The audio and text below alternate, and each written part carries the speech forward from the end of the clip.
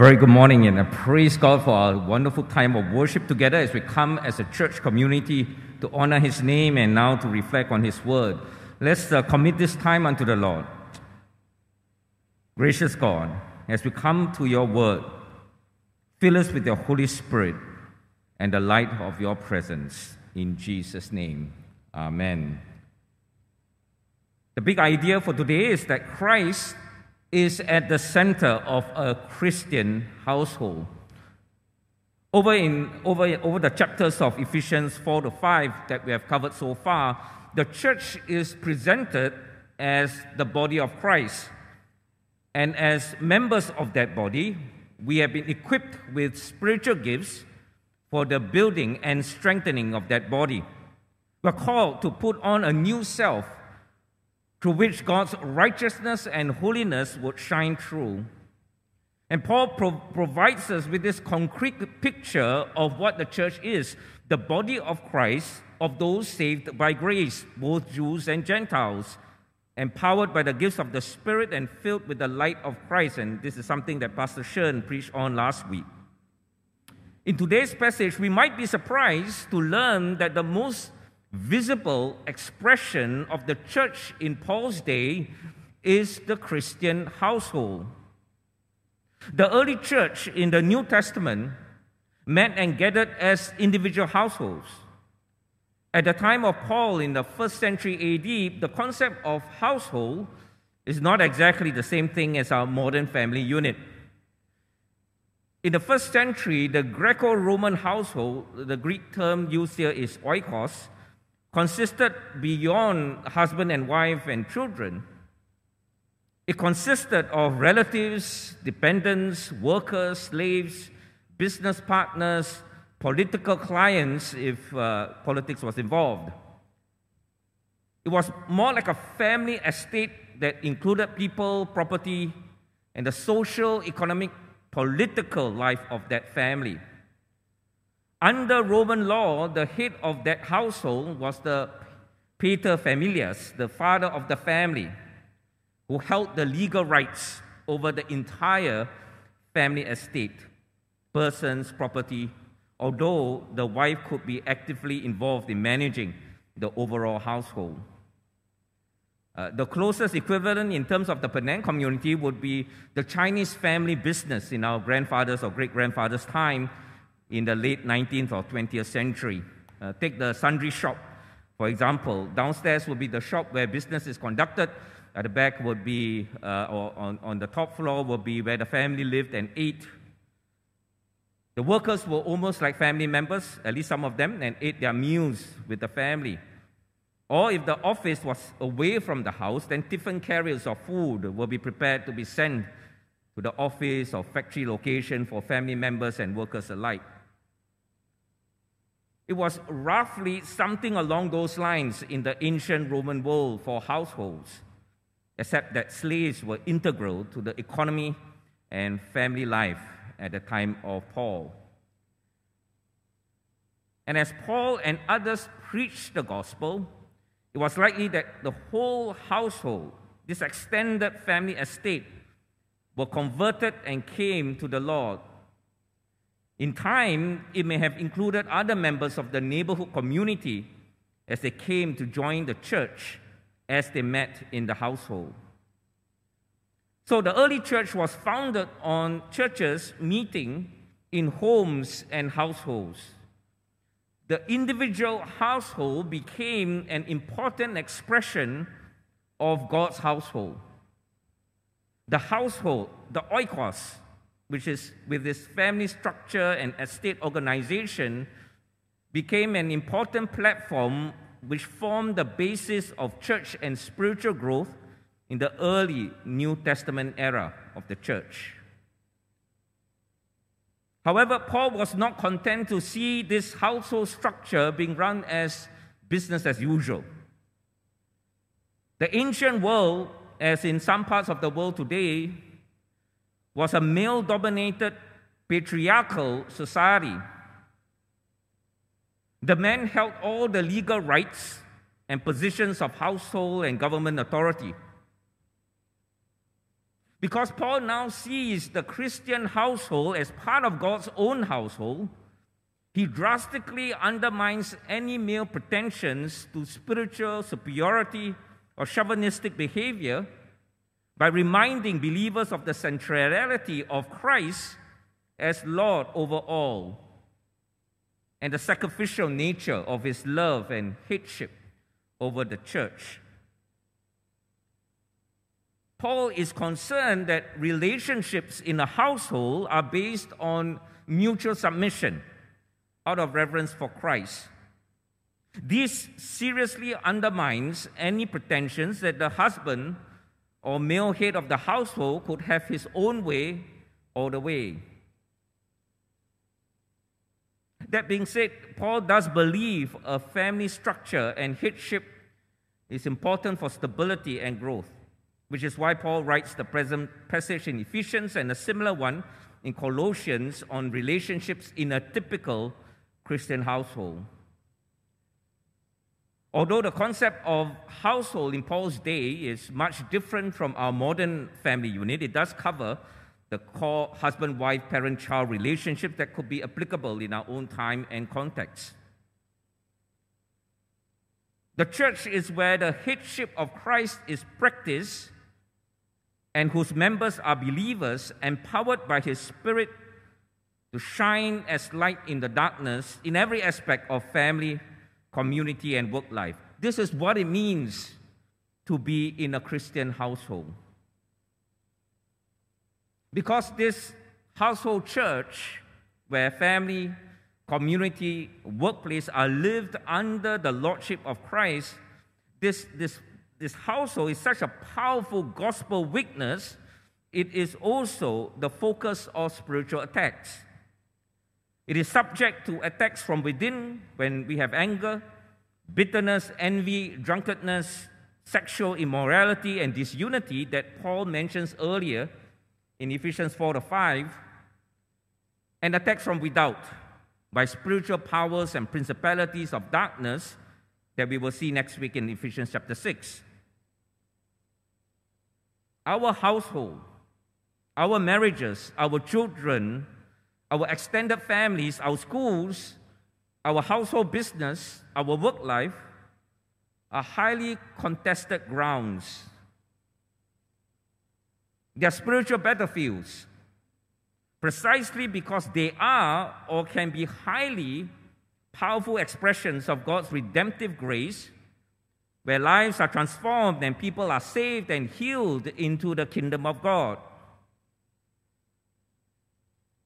Dr. Herbert Tan recently did a seminar on family discipleship when he reported the results of a family needs survey done in 2014 that showed that 85% of marriages in our tract churches had red flags, indicating some risk of breakdown. Not necessarily that it will happen, but some of these risk factors are there. He also cited a study, this is an external study in the States, I believe. About 80% of youth problems are rooted in the health of their parents' marriage. The health of the body of Christ, then, is greatly impacted by the health of the Christian household.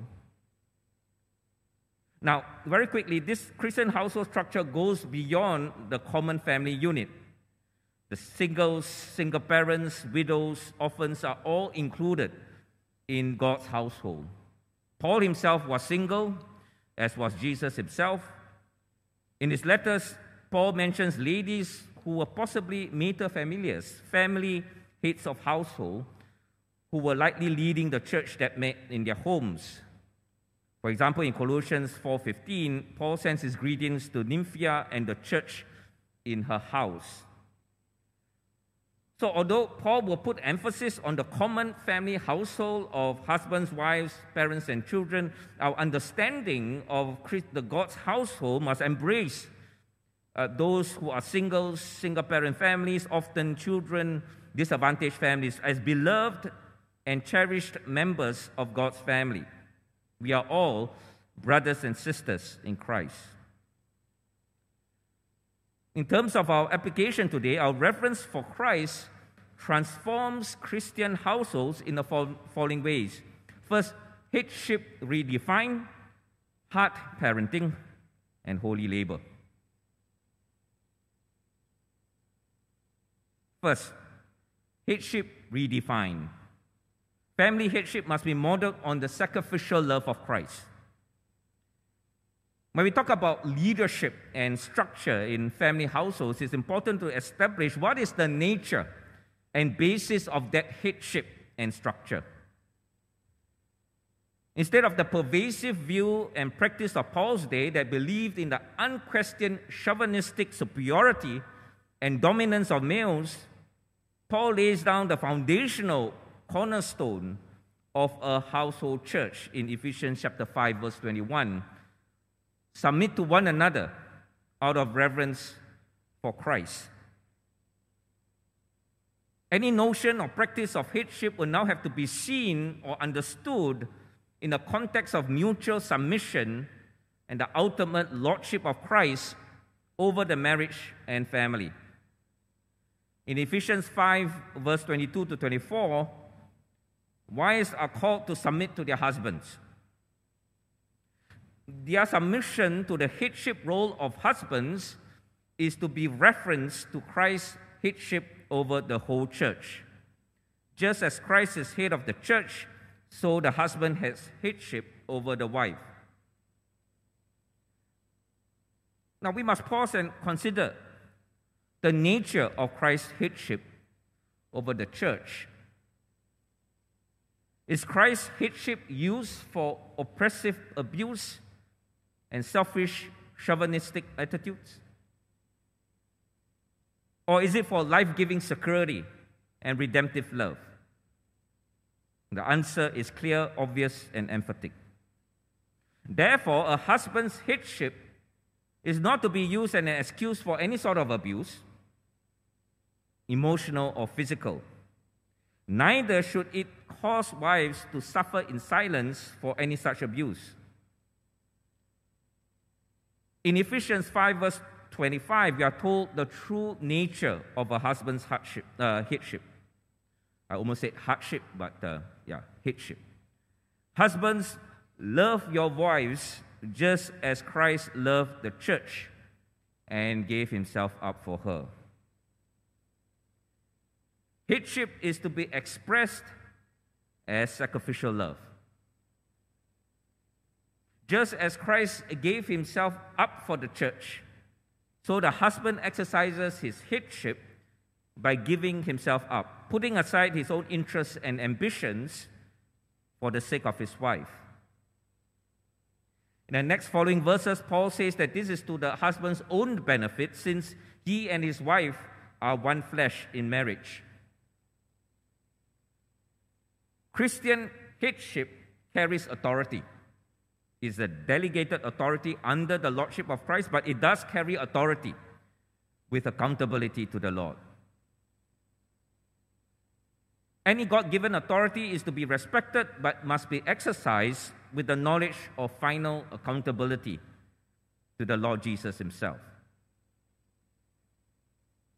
When a wife respects and submits to her husband, she does so with the knowledge that her husband will sacrificially love her and consider or prioritize her interests to give himself up for her if necessary.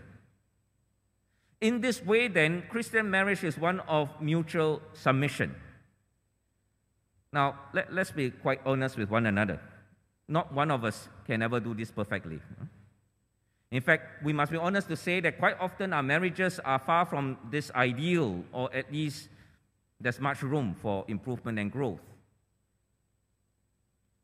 But being far from perfect, however, does not excuse us from obeying God's word to us. Instead, as in all other God's commands, we pray and trust in God's faithfulness and provision of grace as we seek to obey the Lord in all things. Wives should express their respect and submission in ways that honor the Lord and are aligned with his ways. Again, this excludes any quiet resignation to any abusive behavior. Husbands would be wise to recognize that submission is not the same thing as blind, unquestioning obedience. Any form of headship must be exercised out of reverence for the Lord Jesus Christ, who is Lord over all. And I do think that most of us here today recognize any successful marriage and family life requires both husband and wife to work closely together, hearing one another out in mutual love and respect in their spiritual life, marriage, parenting, family, career balance, and all major decisions of life. Here's our first reflection question. What is the most meaningful aspect of mutual submission in marriage for you, for those of you who are married? And for the kids, what is one thing you could pray to God for your parents?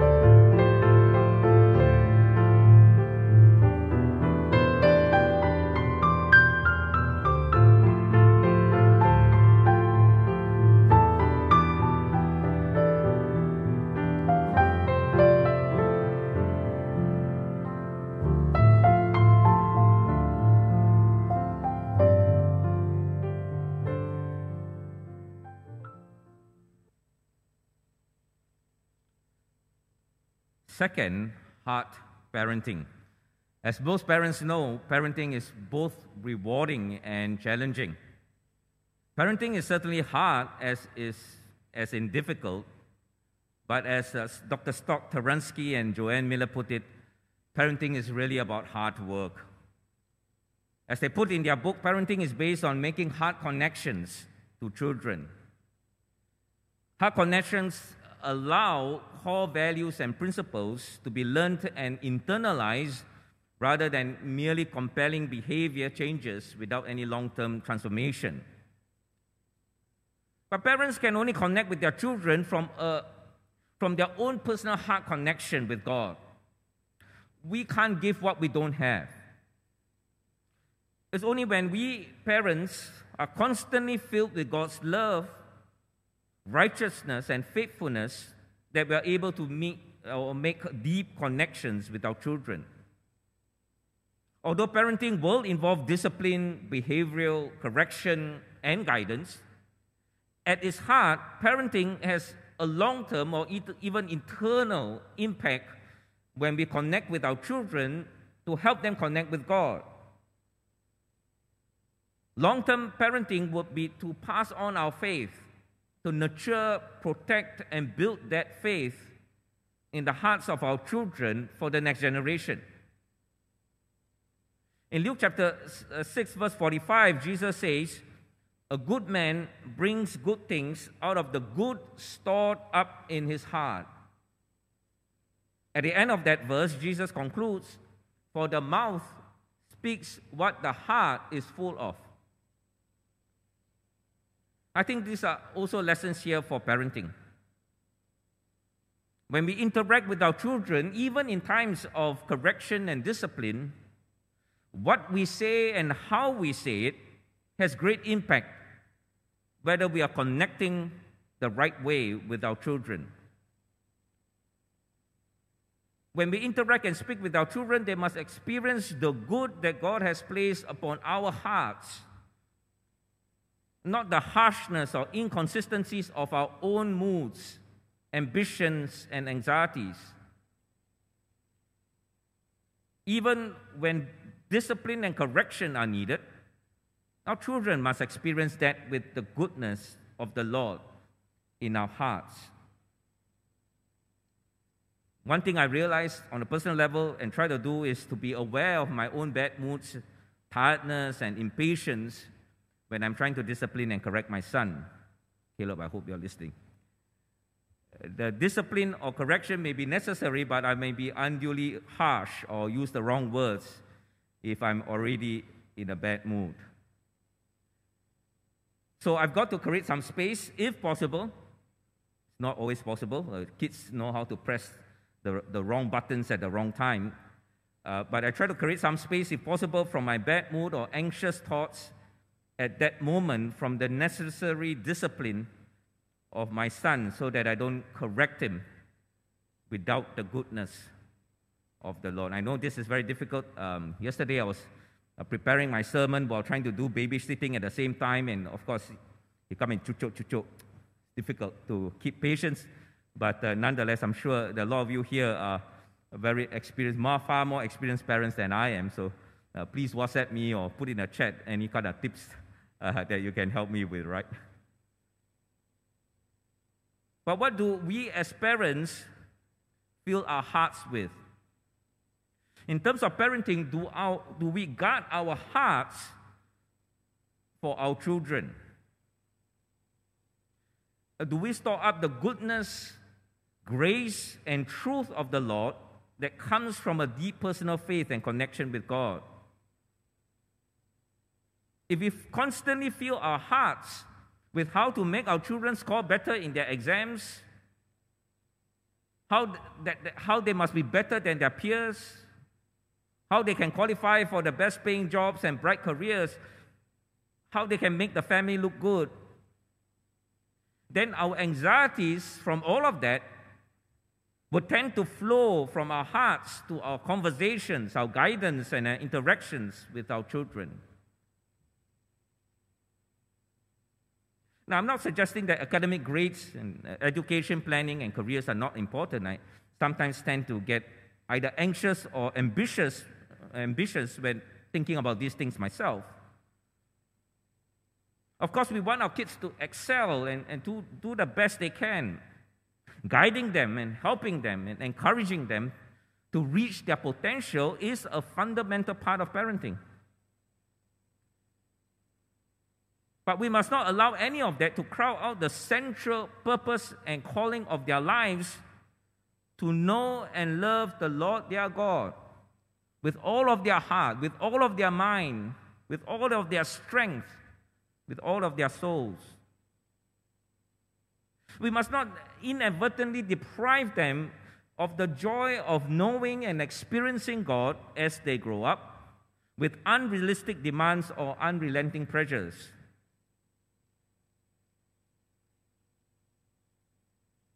In our heart connection with our children, we must not project our own ambitions and anxieties on them. The priority of our heart connection with our children is to love them unconditionally and to journey with them in their life of faith, to help discern and encourage their sense of God's calling for their lives.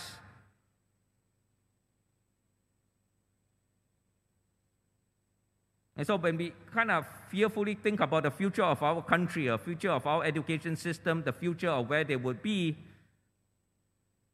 we naturally want to project our ambitions and anxieties on them, but the most fundamental part of our Christian parenting is to help them discern God's calling for their lives. To see good education, grades, and careers as possibilities that God can use and bless, but not as springboards for selfish ambitions. To see gifts and talents as part of the goodness that God pours into our lives to be a blessing to others, and not tools for self-promotion or to make the family look good. As a family, we have to remind ourselves and teach our children to say with Joshua, but as for me and my household, we will serve the Lord. Now, it's clear that parenting is the responsibility of both parents. In Ephesians chapter 1 to 2, children are told to obey and honor their parents. But Ephesians chapter 6 verse 4 emphasizes the important role of fathers as the spiritual head of the household in the training and instructing of their children in the Lord.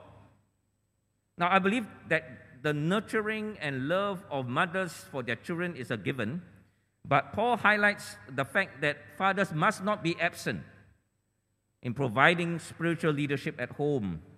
And because of their authority, fathers should be careful not to exasperate or anger their children, to be dismissive of them. Heart connections take time and investment and sowing with much prayer and sometimes tears, with no human guarantees that everything will turn out well. But if there are no human guarantees, then we learn to trust in divine grace. And I want to address the younger kids briefly.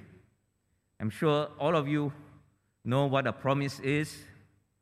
My young son Caleb takes promises very seriously. He remembers quite clearly when my wife and I make any promise to bring him to the beach or to buy him ice cream. He doesn't quite remember Chinese that we want him to learn. Some of the Chinese words doesn't remember very well, but the promises he remembers very well. Nowadays, when we promise Caleb to bring him to the beach, we now must remember to put in some conditions. Oh, if it's not raining or crowded, else we will never hear the end of it. Yeah? I'm sure you keep a list of promises that your parents gave to you. So promises are very important things in our lives. But it becomes even more important when God makes a promise. When God makes a promise, we have to pay special attention. In today's Bible passage, God's words, this is the starting of Ephesians chapter 6. God's words say, "Children, obey your parents in the Lord, for this is right. Honor your father and mother, which is the first commandment with a promise,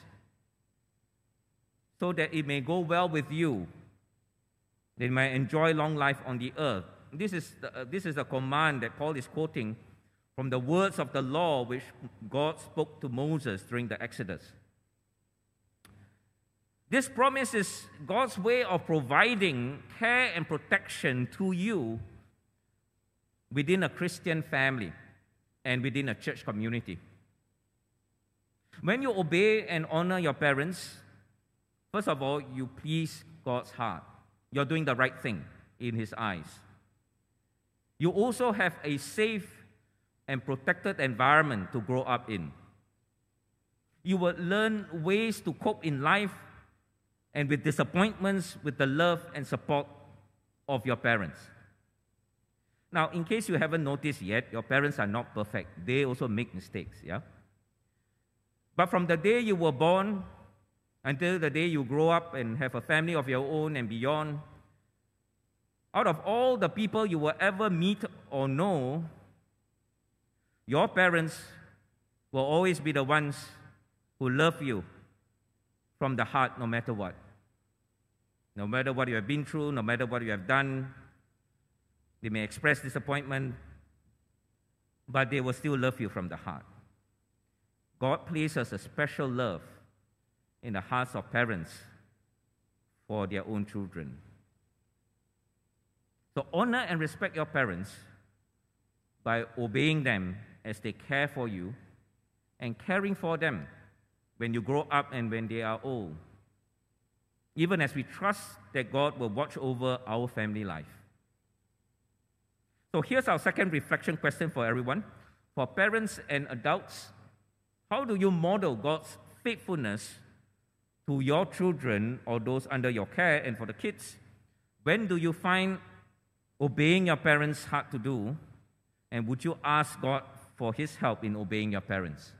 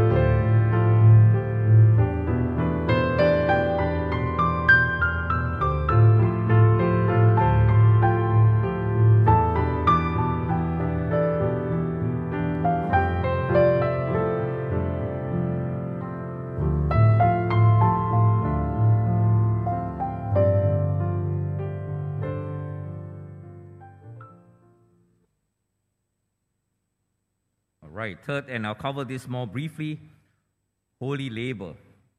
As we look at Paul's instructions to masters and slaves, we need to again understand the first century master-slave world. This kind of world is very much different from our current middle-class employment kind of context. Slaves in the first century came about because of wars and conquests, as well as economic hardship. So some of the slaves played roles like being a professional tutor, guardian to the kids, etc., because they may have run into debt, they couldn't pay, and they have to sell themselves to slavery.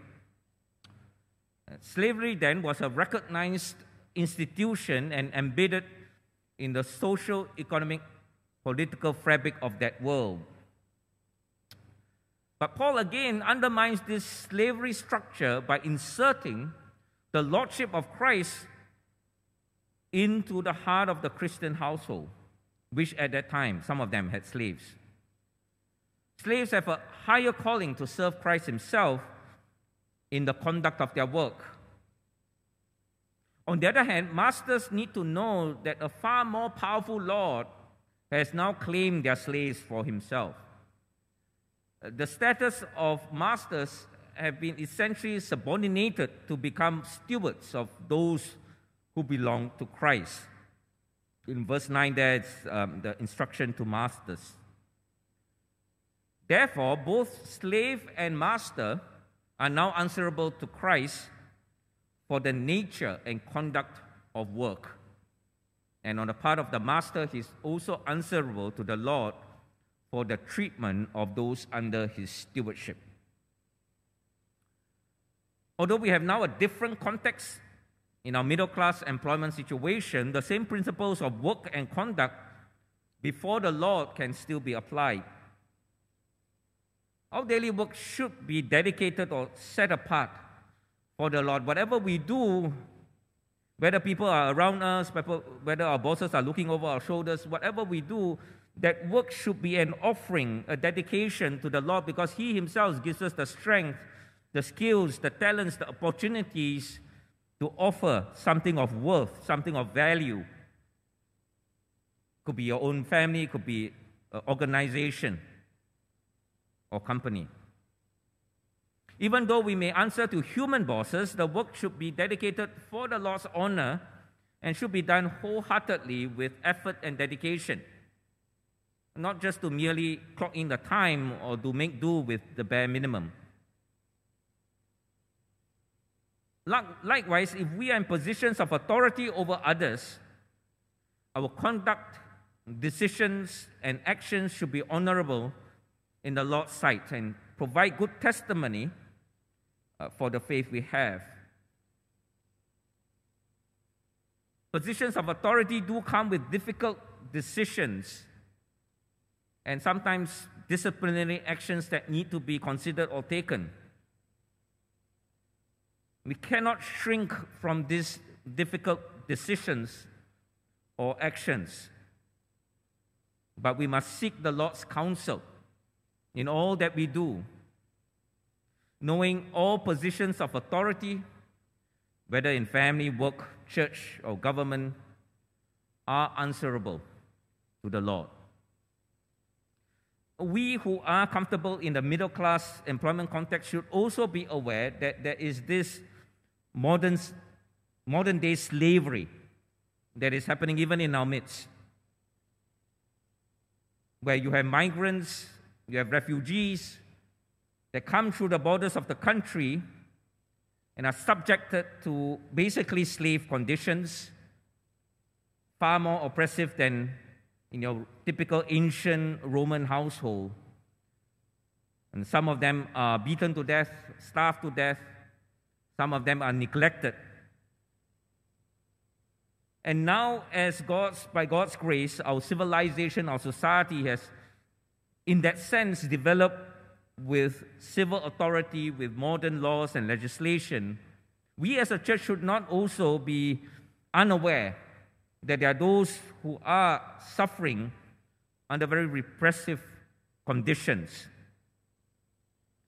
And so, whether we are having our own factory or businesses, whether we are involved with organizations that employ migrant workforce, we have a voice, a position of influence to demonstrate God's mercy, His compassion, His grace, His holiness, be able to speak into such situations where obvious abuse are happening. For our last reflection question, I'd like to spend a few moments to reflect on this question. What aspects of your household or work life do you find God-honoring? For the kids, ask your parents how you can pray for their daily work, whether in the office or at home.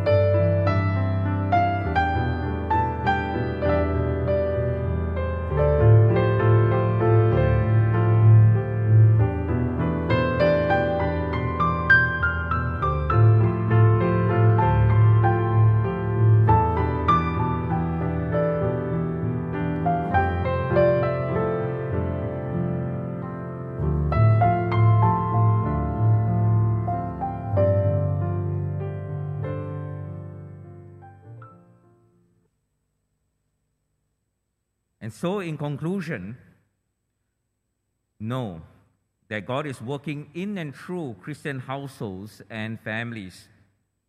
Be submissive to one another in the household out of reverence for Christ, and do model Christ's love and faithfulness in family and work relationships. The Lord bless you and your families, and may this Christmas bring renewed joy, peace, and hope into all our families. Amen.